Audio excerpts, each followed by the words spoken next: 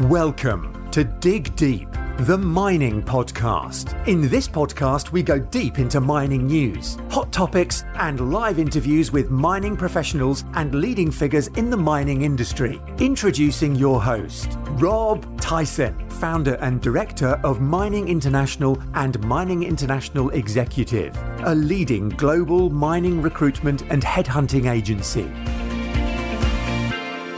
Hi, mining community. Welcome back to another episode of the Dig Deep, the mining podcast. And today's guest is Errol Smart, who's the MD and CEO of Orion Minerals, who are a globally diversified metals explorer and developer who are on track to become a new generation-based metals producer through their development of their flagship Biscara copper zinc project and its near-term OKEP copper project, both located in South Africa's Northern Cape.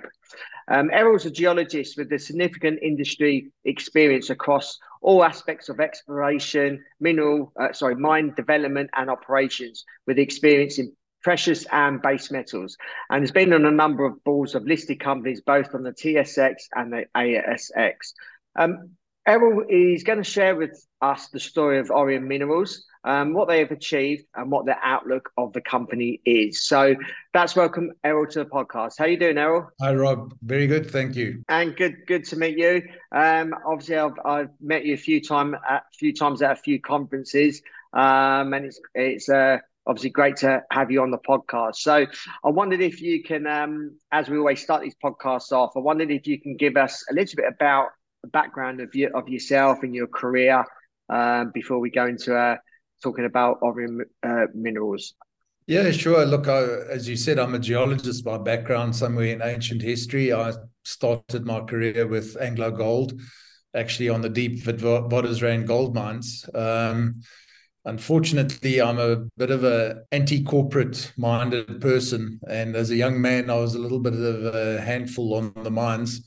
And eventually my boss said to me, enough of that and sending you off to the bush because you'd be better off doing geology in the bush, which was the biggest favor he could ever have done for me. So I got involved in exploration, but quite early I was fortunate enough to get involved in a British company, Clough Mining at the time, and LG Clough, who's one of the big famous personalities in junior mining, very well known in London. And that really, I found my home as soon as I got into junior mining. That very flat, very energetic, very entrepreneurial environment, it was exactly what suited me. And very quickly, as a junior miner or in the junior mining world, you're no longer a specialist. So started off as a geologist, but I very quickly had to learn all the skills and got involved in actual mining and to see in the gold mining world, open pits and underground and what have you, and got to travel the world and see a lot of deposits, which was very fortunate. It's a fantastic opportunity in person's career to be able to really get around and see all sorts of things. So yeah, 10 years ago, 2012, I got involved with Orion. At the time, it was called Orion Gold, and had some gold exploration projects in Victoria and Queensland. And then it was just before the big discovery of Nova Bollinger in Fraser Range in Western Australia. We got involved in that. And I quite quickly realized that the geology that we were looking at in Western Australia was very similar to an area that I'd seen in the Northern Cape of South Africa. And I actually convinced the company, the shareholders, to come over to South Africa and pick up what is a completely overlooked, fantastic opportunity with identical geology to the Fraser Range and to a number of very high productivity areas in Australia. Great. I wondered if you can give us an overview of Orion Minerals as a company, and obviously the history of the company. Yeah, so when I got involved in Orion, it really was a gold explorer and a wannabe developer in Australia. We got involved more in base metals in the Fraser Range, and at the time it had became clear, and at the time, words like critical metals and future-facing metals weren't even cloned yet. People weren't using those words, and ESG wasn't a term. We spoke about doing things the right way and going into the right commodities for the future. But we realized that the big boom was likely to be in the copper, the nickel, the zinc, and the minerals that have now become known as the critical metals suite. And we did an exercise in Orion and looked at projects around the world because our shareholders and investors wanted us to find something that we could bring into production by the mid-2020s. And we looked at a number of projects in South America, North America, Asia, even in Australia. And we were a micro cap at the time. We had a market cap of about $4 or $5 million. And we couldn't find something that we could really make an impact that was really going to work for us. And the more I looked at these projects around the world, there was something that stood out is I kept seeing geology that I had seen previously in South Africa, and at the time wasn't being touched or progressed by anybody. And in South Africa, we had an infrastructural advantage possibly. Now, South Africa isn't an easy operating environment. We all know that. But the more I looked at it, the more I saw that the risk reward was skewed, and there was a much bigger reward to be had in South Africa than what there was elsewhere in the world where these opportunities presented themselves. And, you start asking yourself the question is, yes, it's challenging in South Africa, but, and let's just take the current challenges that people speak about. Everybody immediately, when you mention South Africa, says, oh, but what about the grid power? The grid power is unreliable. Yes, the grid power is now unreliable, but we've got grid power, and there is grid power 60 to 80% of the time. Whereas I know that if I go to the middle of the outback in Australia or the middle of the Atacama Desert or West Africa, there is no grid power. There is no rail facility. There are no working ports.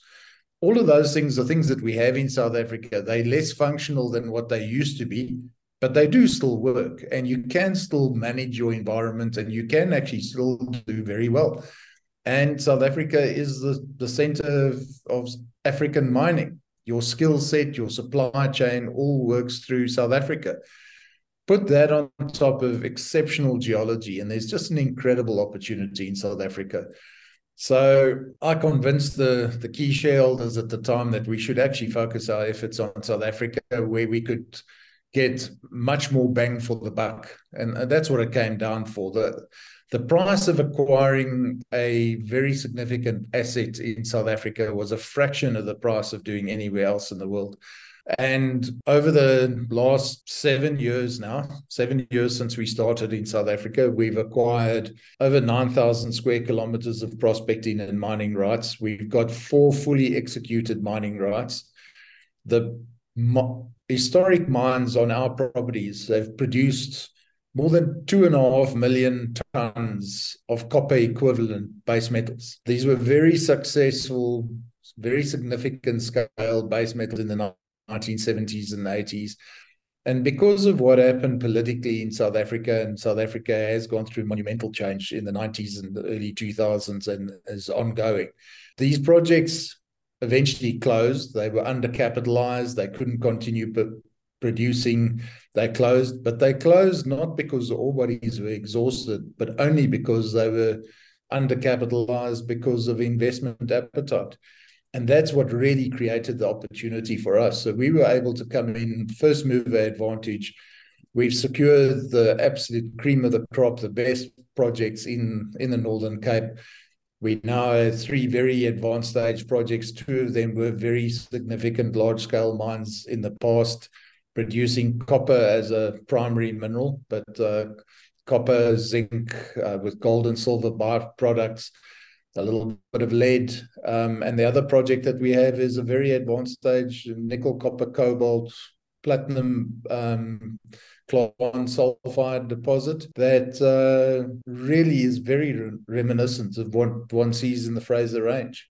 I just wondered if you can just tell us a little bit more about those two projects individually. Yeah, so the Prieska mine, which is really our flagship operation, it was found by old timers in 1890 odd, but it was really abandoned and not much was done on it because it's very remote. It's in a very deserted area. But in 1968, the Anglo-Vol Group, which was one of the big South African mining houses at the time, came back to the project and started drilling and actually found this amazing VMS, and it's a true exhalative VMS deposit. It's probably the closest analogy to the Kids Creek deposit anywhere in the world. It's a true exhalative. So it's deposited on the quiescent ocean floor, very old, 1.2 billion odd years old. It's thick. It's 2.4 kilometers of strike. It's been mined down dip for more than 1,000 meters. It's produced 46 million tons of massive sulfide ore over an average width of 9 meters. And the strike extensions and the dip extension of this ore body, and at the bottom of where the mine is now, the ore body changed dip dramatically. And at the time, Anglo-Vol would have needed to recapitalize the mine to mine a flat dipping ore body. But we have now drilled up more than 31 million tons of resource on this deposit. It's superb metallurgy. It's serviced by power and roads and water pipelines from the Orange River, all that were put in originally by the Anglo-Vol Group. So it's a brownfield site with all the key capital investment made for us. There's 37 kilometers of underground roadways, which we're going to be using in the mine development. There's a fantastic concrete lined 8-meter diameter concrete line shaft down to 1,100 meters depth.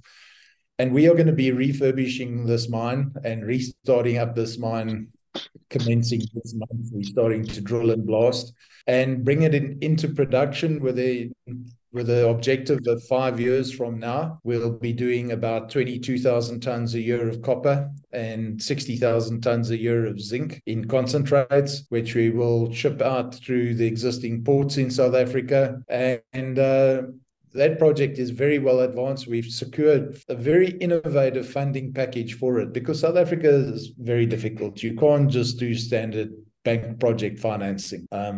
I thought we were going to be able to pull it off, and we tried very hard. But the reality in South Africa is single asset exploration companies trying to develop mines. You just don't get the bank financing lined up. And the equity finance also becomes very expensive. So we looked at an alternative financing mechanism and eventually arrived at a combination of bringing in a parastatal development finance agency. In South Africa, we've got the Industrial Development Corporation, which is really the premier financing source for mine development in South Africa. So they've come in as partners in this project. They've put in a convertible loan at the moment for 250 million. It's convertible into the actual project company's shares, and they will end up holding about 19% of the project company. Alongside that, we then brought in a streaming and royalty finance package. The streaming is 80 million euros, and it is only in regard to the gold and silver credits for a period of time. So it's very low impact on our revenue stream. It's not at all involved in our primary minerals. And streaming is very interesting because it's patient finance. If you're not producing it, you're not paying anything. So they sit there and they bet on you. They take essentially an equity type bet on the management team to produce the minerals to be delivered to them. To really accelerate the process, they then also gave us 10 million Aussie dollars on top of it to kickstart the early development of the mine. So that $10 million is against 0.8% of our revenue stream for the life of mine. It is relatively high risk capital, but it's intended to actually break the back of the uncertainty, if you like. So we're going in and we're actually doing trial mining. We'll be stockpiling ore. We're putting in pumps and dewatering gear to get the mine dewatered. The mine, which was a very dry mine, but in this desert area, when you do get rain, there are flash floods. The farmer in this area during the 30 years that the mine was closed was diverting the water into the mine to try flood the mine and turn it into a giant well. Unfortunately, after 30 years, he's only been able to fill about 2/3 of the mine. So we do have to dewater the mine, and it takes time and it takes money. And between the IDC and Triple Flag royalty funding, we are able to get that underway at the moment. And I'm at the mine site at the moment. We're busy installing pumps and pumping systems, and the mining contractors are busy mobilizing to site. So there's a whole lot of exciting activity happening at the moment. So that's our flagship. The second project, which is just as exciting as far as I'm concerned, is the Okip district, where we've tied up about 75% of a historic production area originally developed by Newmont, then taken over by Goldfields, and it operated until 2001. It had its own smelter, and they used to smelt between 40 and 60,000 tons a year of copper in the smelter there. Back in the early 2000s, when the metal prices was down and the smelter is very remote and fueling the smelter became very expensive, they decided to turn off the smelter, and they actually shut the mine down and stripped the mine. But the mine records at the time showed over 100 million tons of ore remaining, of which we now have 70 million tons in our stable. We've drilled the first 12 million tons and taken that to JORC resource. We're busy doing the balance of it at the moment. And we've just finished our first feasibility study to bankable standards, and that has been handed over to independent technical experts for sign-off, and we expect that project to be signed off and ready for an FID early 2024. And between that and Priska, that's really our big kickstart of the company. Probably the real cherry on the cake for us is we've secured absolutely the right cornerstone investors to take us into this early development stage. The Clover Group is really the Kotzer family and the Fleming family. The Flemings are obviously very well known in London, Adam Fleming, and the Fleming partners. They are behind the Clover Group in South Africa, where they're mining chrome and platinum mineralization on the Bushveld. They saw what we were doing, and over a period of a year, we were speaking to them. And early this year, we finally shook hands. The deal finally did the deal, and they have put in very significant capital investment. And they are the ideal equity partners for us to take this project forward. They understand mining in South Africa. They understand small-scale mining in South Africa. They understand the operating environment. They have their own capital. They make their own decisions. It's very short timelines to get to decisions. They're working closely with myself and my management team. And that really brings us access to another $36 million Australian dollars of funding that we're busy deploying over the next year. So fantastic, exciting period for Orion. Being an explorer was a tough gig in South Africa. Being a study company was an even tougher gig. It's very difficult to get investor excitement up when you're doing feasibility studies. But now we're going into development, and we're going into development with a pot of money in the bank that I've never had for the 10 years that we've been at Orion. But, we've got over 200 million Rand in the bank today, and I've got contractors arriving on site and ready to break ground. So it's an incredibly exciting time for Orion to be getting this done. And it's at the right time for the mineral suite. These critical minerals, long-term cycle is very much intact. And yes, right now the copper price might be a little bit down and the zinc price might be a little down. The long-term growth profile driven by the transition in energy is very much focused on the need for copper. And while the metal prices are down, it actually slows down capital development on copper mines, which is even going to stimulate the metal price more going forward. So perfect time for us to be building. Our cost structure is South African rand based. We'll be bringing mines into production next year that are producing an export commodity and earning hard currency. So it's a perfect value cycle for us. Yeah, and that's obviously an interesting financial structure that you have. You're also dual listed on the ASX and the JSC. How does that work? Yeah, when we came to South Africa, we said we needed to do things differently. And part of doing this differently is we wanted to give South Africans an opportunity to become equity investors and actually become part of what we're doing. It was a grand plan at the time. We didn't do an IPO. We didn't raise money on the listing in Johannesburg. We had been listed in Australia for a long period. So we did a secondary listing, which worked very well for us. And slowly but surely, Australians started bringing stock over and selling it into Johannesburg. It's the same share is tradable on both sides of the water. That's fully fungible. There's anybody can buy a share in Sydney and sell it in Johannesburg, and vice versa. So it works very well. There is the market skepticism about South Africa, which plays a very interesting role in our share price. And on an average day, our Johannesburg share price in Australian dollars, expressed in the Australian dollars at the exchange rate of the day, trades at a significant premium to the Australian price. Now, as soon as the volumes get high enough, there's arbitrage traders that climb in and start trading very big volumes for a period of time. And then that finally wipes out the arbitrage for a period. Generally, the Australian price gets lifted up closer to the Johannesburg price, and the arbitrage gets closed. The arbitrage traders are out of the market, and then there'll just be the normal turnover. But as that has happened over the years, more and more stock has come over from Australia to South Africa. And we currently have 37% of our shares are actually sitting on the Johannesburg register.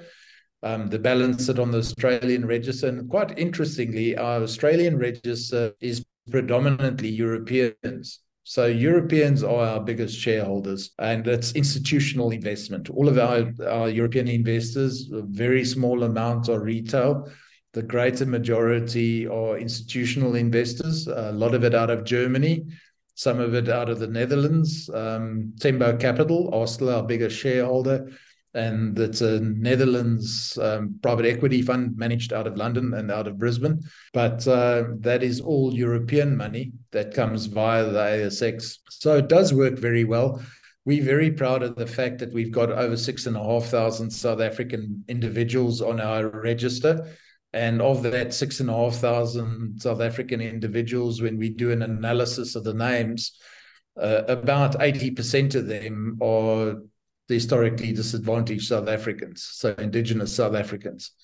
Now, I see this as a great empowerment story. South Africa talks a lot about Black empowerment, but this is a true story of Black empowerment because people are able to buy and sell our shares freely on any day.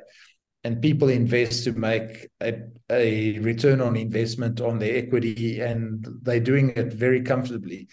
So it's been a great success story. When I walked down the streets of Prieska on Saturday morning, when I came into little Prieska town, which is a village of 16,000 people, I was walking around the road and people come up to me and they greet me. Hey, Errol, how's things going? I bought some more shares last week. It's looking wonderful. Do you know how that feels when your community? I can imagine it feels. I can imagine it feels really excited that you've obviously got local people that are coming up to you because you're making a difference to their lives. Yeah, well, and they're part of it. They are part of this mine. It's part of their future. And stakeholder engagement, you can talk about it as much as you like and all this ESG stuff, but it does work. If you've got your community aligned with you and their interests aligned with what you're doing, it makes life a lot easier. Yeah, you just obviously mentioned ESG there. what ESG initiatives has the company been involved in so far, and what sort of ESG initiatives are you looking to I suppose to bring in as the project develops or these projects develop? So part of our business strategy when we came in is from day one, when we started exploring, is we really try to push the ESG angle.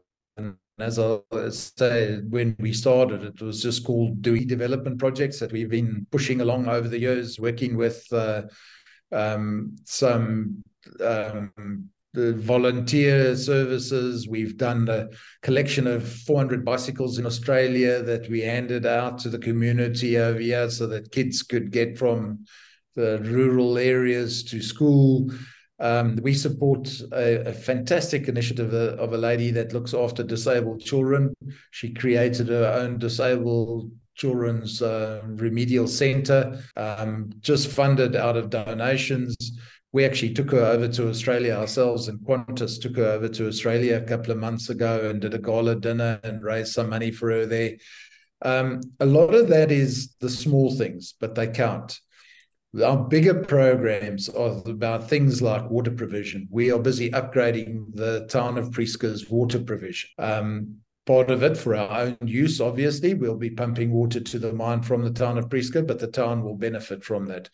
We're looking at skills training and enterprise development. So we're trying to get our host communities involved in becoming part of the supply chain for the mine. We just about to send a whole heap of people off for training as machine operators and fitters and turners. So we are very focused on local employment.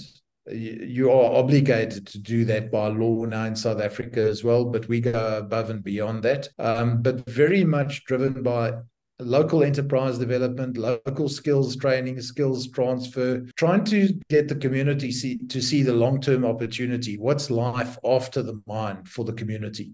Getting them to establish businesses that will survive beyond the life of mine. Now, we might be, and we'd like to believe we're going to be here for 20, 25 years. But every mine has got a finite life. Eventually, these mines will close. And the communities mustn't be left stranded by the mine closing. They must use the mine as seed capital to get them going and go into a longer-term development. We're busy with an incredibly exciting test work program at the moment on our water treatment of the water that we're going to pump out the mine. We're going to be pumping 500 cubic meters, 1,000 liters an hour for 3 years. Now, what do we do with that water? It's in the middle of the desert. One of the things that we're testing at the moment, and it's really looking very positive, is actually to extract the salts out of that water and turn it into agricultural fertilizers. And the test work is looking amazing at the moment, so I don't want to say too much about it. As soon as the test work is complete, we'll make some announcements about it. But it looks like we could be a very significant fertilizer producer in South Africa. This area of Prieska is Orange River. It's the biggest river in South Africa. And the Orange River is a big irrigation farming center. So the farmers here need good quality fertilizers. And we'll also be producing high quality potable quality water. So there's potential to get an irrigation farming arrangement going. So there's all sorts of exciting ESG things that can be done. And that ESG, a lot of people see ESG as something painful and an obligation. We see it as an opportunity. The stuff that we're doing with our community, it really does warm your heart, but it doesn't detract from value. It adds value, because we'd rather be dealing with local people, that we don't have to have FIFO. We don't have any foreign workers. We only have South African nationals. We're trying to be 70% local staffed, local being in the province where we are situated. All of that has got a commercial outcome. And nowadays, it also brings access to finance. Triple Flag, their funding obligations are very strict on ESG, and we had a lot of ESG compliance auditing, and the ESG plans that we had already put together for the mine were one of the deciding factors in us actually getting the Triple Flag financing lined up. So it does bring opportunity, and I'm pleased that we do it. It's the right way. And if you're operating in a country like South Africa that has to change its ways, it's a historic mining country that can be mining for a long time, but it needs to change the way it does it, and that's what we're doing. Yeah, no, and that's good to hear. Um, you're involved in a lot of active projects, and I know you've got a third project that you're working on at the moment, which you're more than welcome to explain. What is the current focus on these projects? Is there a particular focus you're focusing on one particular project rather than the other projects? Yeah, only because of the stage of permitting. The Prieska mine will be the first cab off the rank. It's a fully permitted project. So as I said, we're busy. We've secured a very significant chunk of financing for this, and we are getting underway at the moment. The last decision that remains to be made is on the actual sign-off on the processing plant and the concentrator plant. We expect to be at that position by year end and be in production towards the middle of next year. The next one will be the OKIP project, which we've just finished the bankable study. We've also just submitted the final water use licenses and water extraction applications and tailings management designs. So that's about 6 months away from being fully permitted, and then we'll kick that project off as well on a small scale development.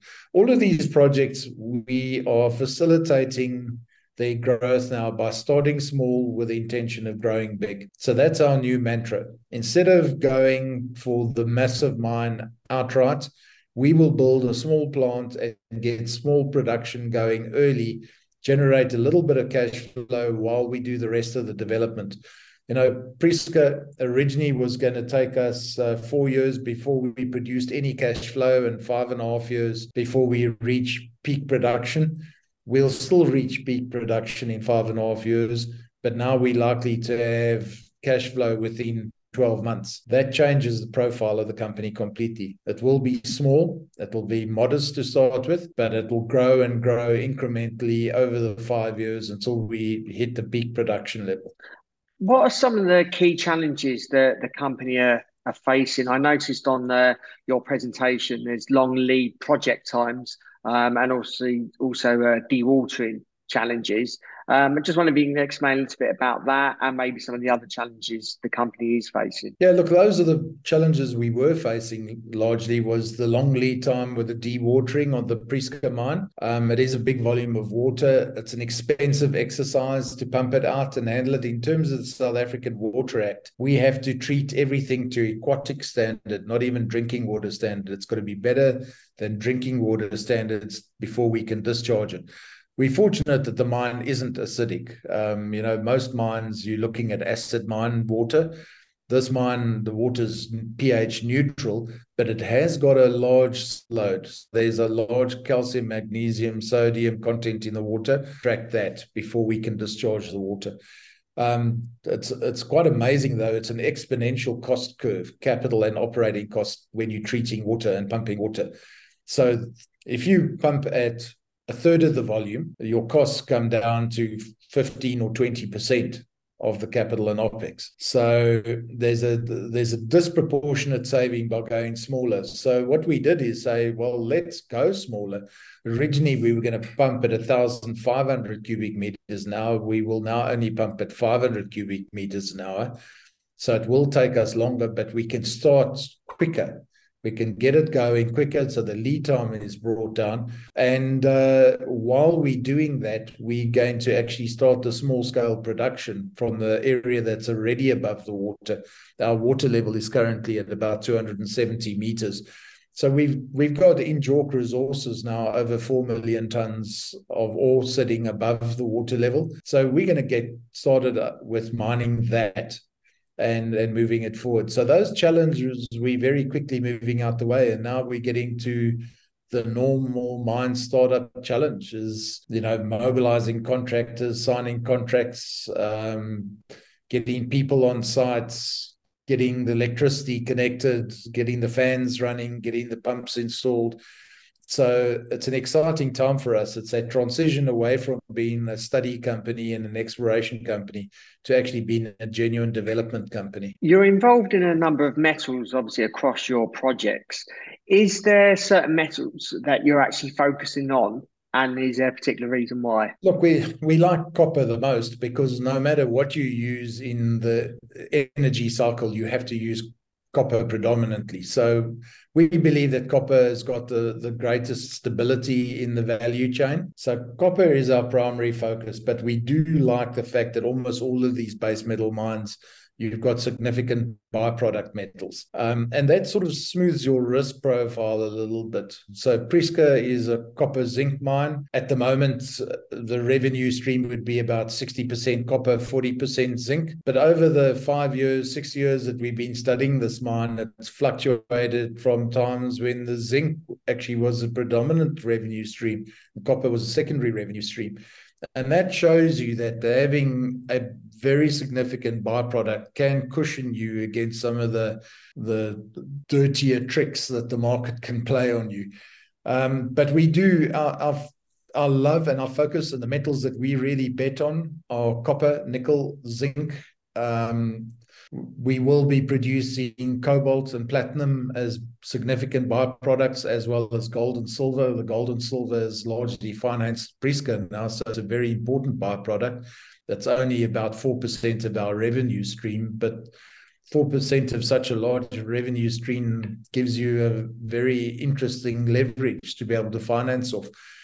So we like being polymetallic, if you like, but our focus is very much on copper. And lastly, what is your short and medium term sort of outlook of the company? And I suppose looking at the medium term, what do you expect to be producing? Yeah, look, it's an interesting challenge being on the ASX and what you allow to say on the ASX. So at the moment, we stick very much to what we put out in scoping studies and feasibility studies. So 5 years from today, we expect to be producing about 30,000 tons a year of copper and about 70,000 tons a year of zinc. So that's equivalent of about 60,000 tons a year of copper equivalent. What we're going to do from next year for 4 years as we grow up and that growth cycle, we will be able to put out in the market early next year when we've updated our feasibility studies and we can actually express it in the market. But I can just tell you that it's very opportunistic. There's high-grade ore immediately available on face that we can drill and blast at both of our mines. And we are finding very innovative ways to put in concentrator plants and everything else to get done that will give us a nice growth platform over the next 4 years till we reach our peak production. And I suppose lastly or concluding, is there anything else that you would like to tell our audience? Our audience are predominantly, I would say, people from the mining industry, although we do have investors listening also. So I just wonder if you had any final and concluding words. Yeah, look, I think South Africa is an environment where junior miners have been ignored largely. What we're trying to do is something very innovative for South Africa. We are trying to bring very modern mining methods. It's methods commonly in use in Australia, but not commonly in use in South Africa. It's fully mechanized, drift and fill or long hole open stoping with paste filling. That is not the common way of mining in South Africa. South Africa still has a very labor intensive system. Most mining is via shafts. We will be mining via decline systems with our mechanized equipment. All of these ore bodies are well proven, well known from a metallurgical perspective, but they were last treated. The last metallurgical plant was built in 1971.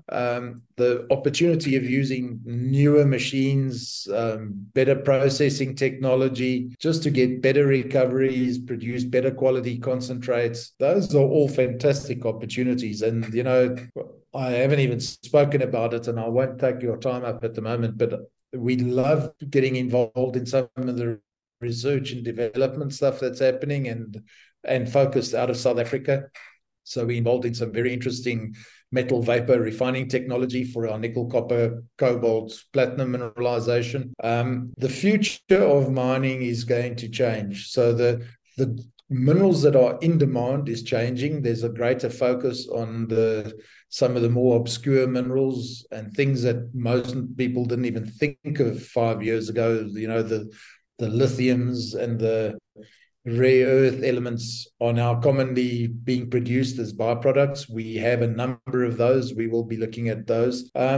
So there's just an absolute amazing opportunity in South Africa that's ignored because people have decided that South Africa is too difficult for them. It's nowhere as difficult as what people think. And I'm very happy that we moved back here for myself. I was out of South Africa. I came back because I saw the opportunity. I'm personally heavily invested in Orion and in the future these metals and in the Northern Cape of South Africa. And I think it's a fantastic opportunity, and the growth, using modern technology is fantastic. Errol, really appreciate your time, and thank you for obviously sharing your journey. It seems that you've been obviously very active over the last 10 years since you obviously joined the company, and there's a lot ahead that you've got ahead, and obviously wish you all best in the future, and hopefully you can come onto the podcast next year and give us an update on some of your projects and some of your other initiatives that you've just mentioned. Thank you very much. I certainly will. Yeah. And also, just lastly, what social media platforms are you on so our audience can follow your story? Orion has got a Twitter and Facebook. I'm on LinkedIn, and people can follow us there. Yes, and we can include those in the show notes accompanying this podcast for easy access. So thank you, Errol. All the best for the remainder of the year and next year. And for those that are listening, hope you enjoyed that episode. Certainly a lot to take away. We don't have many guests that are mining in South Africa. So it was certainly a lot of information that we can take away from there. So appreciate your time. Please keep sharing these episodes amongst people within the industry, but also people outside of the industry, so we can improve the brand of mining, and people that are not in the mining industry actually understand what we do. So appreciate your continued support. And until next time, happy mining. Thank you for listening. Remember to reach out to Rob via the show notes, and be sure to subscribe and leave a review. Until next time, happy mining, helping each other to improve the mining industry.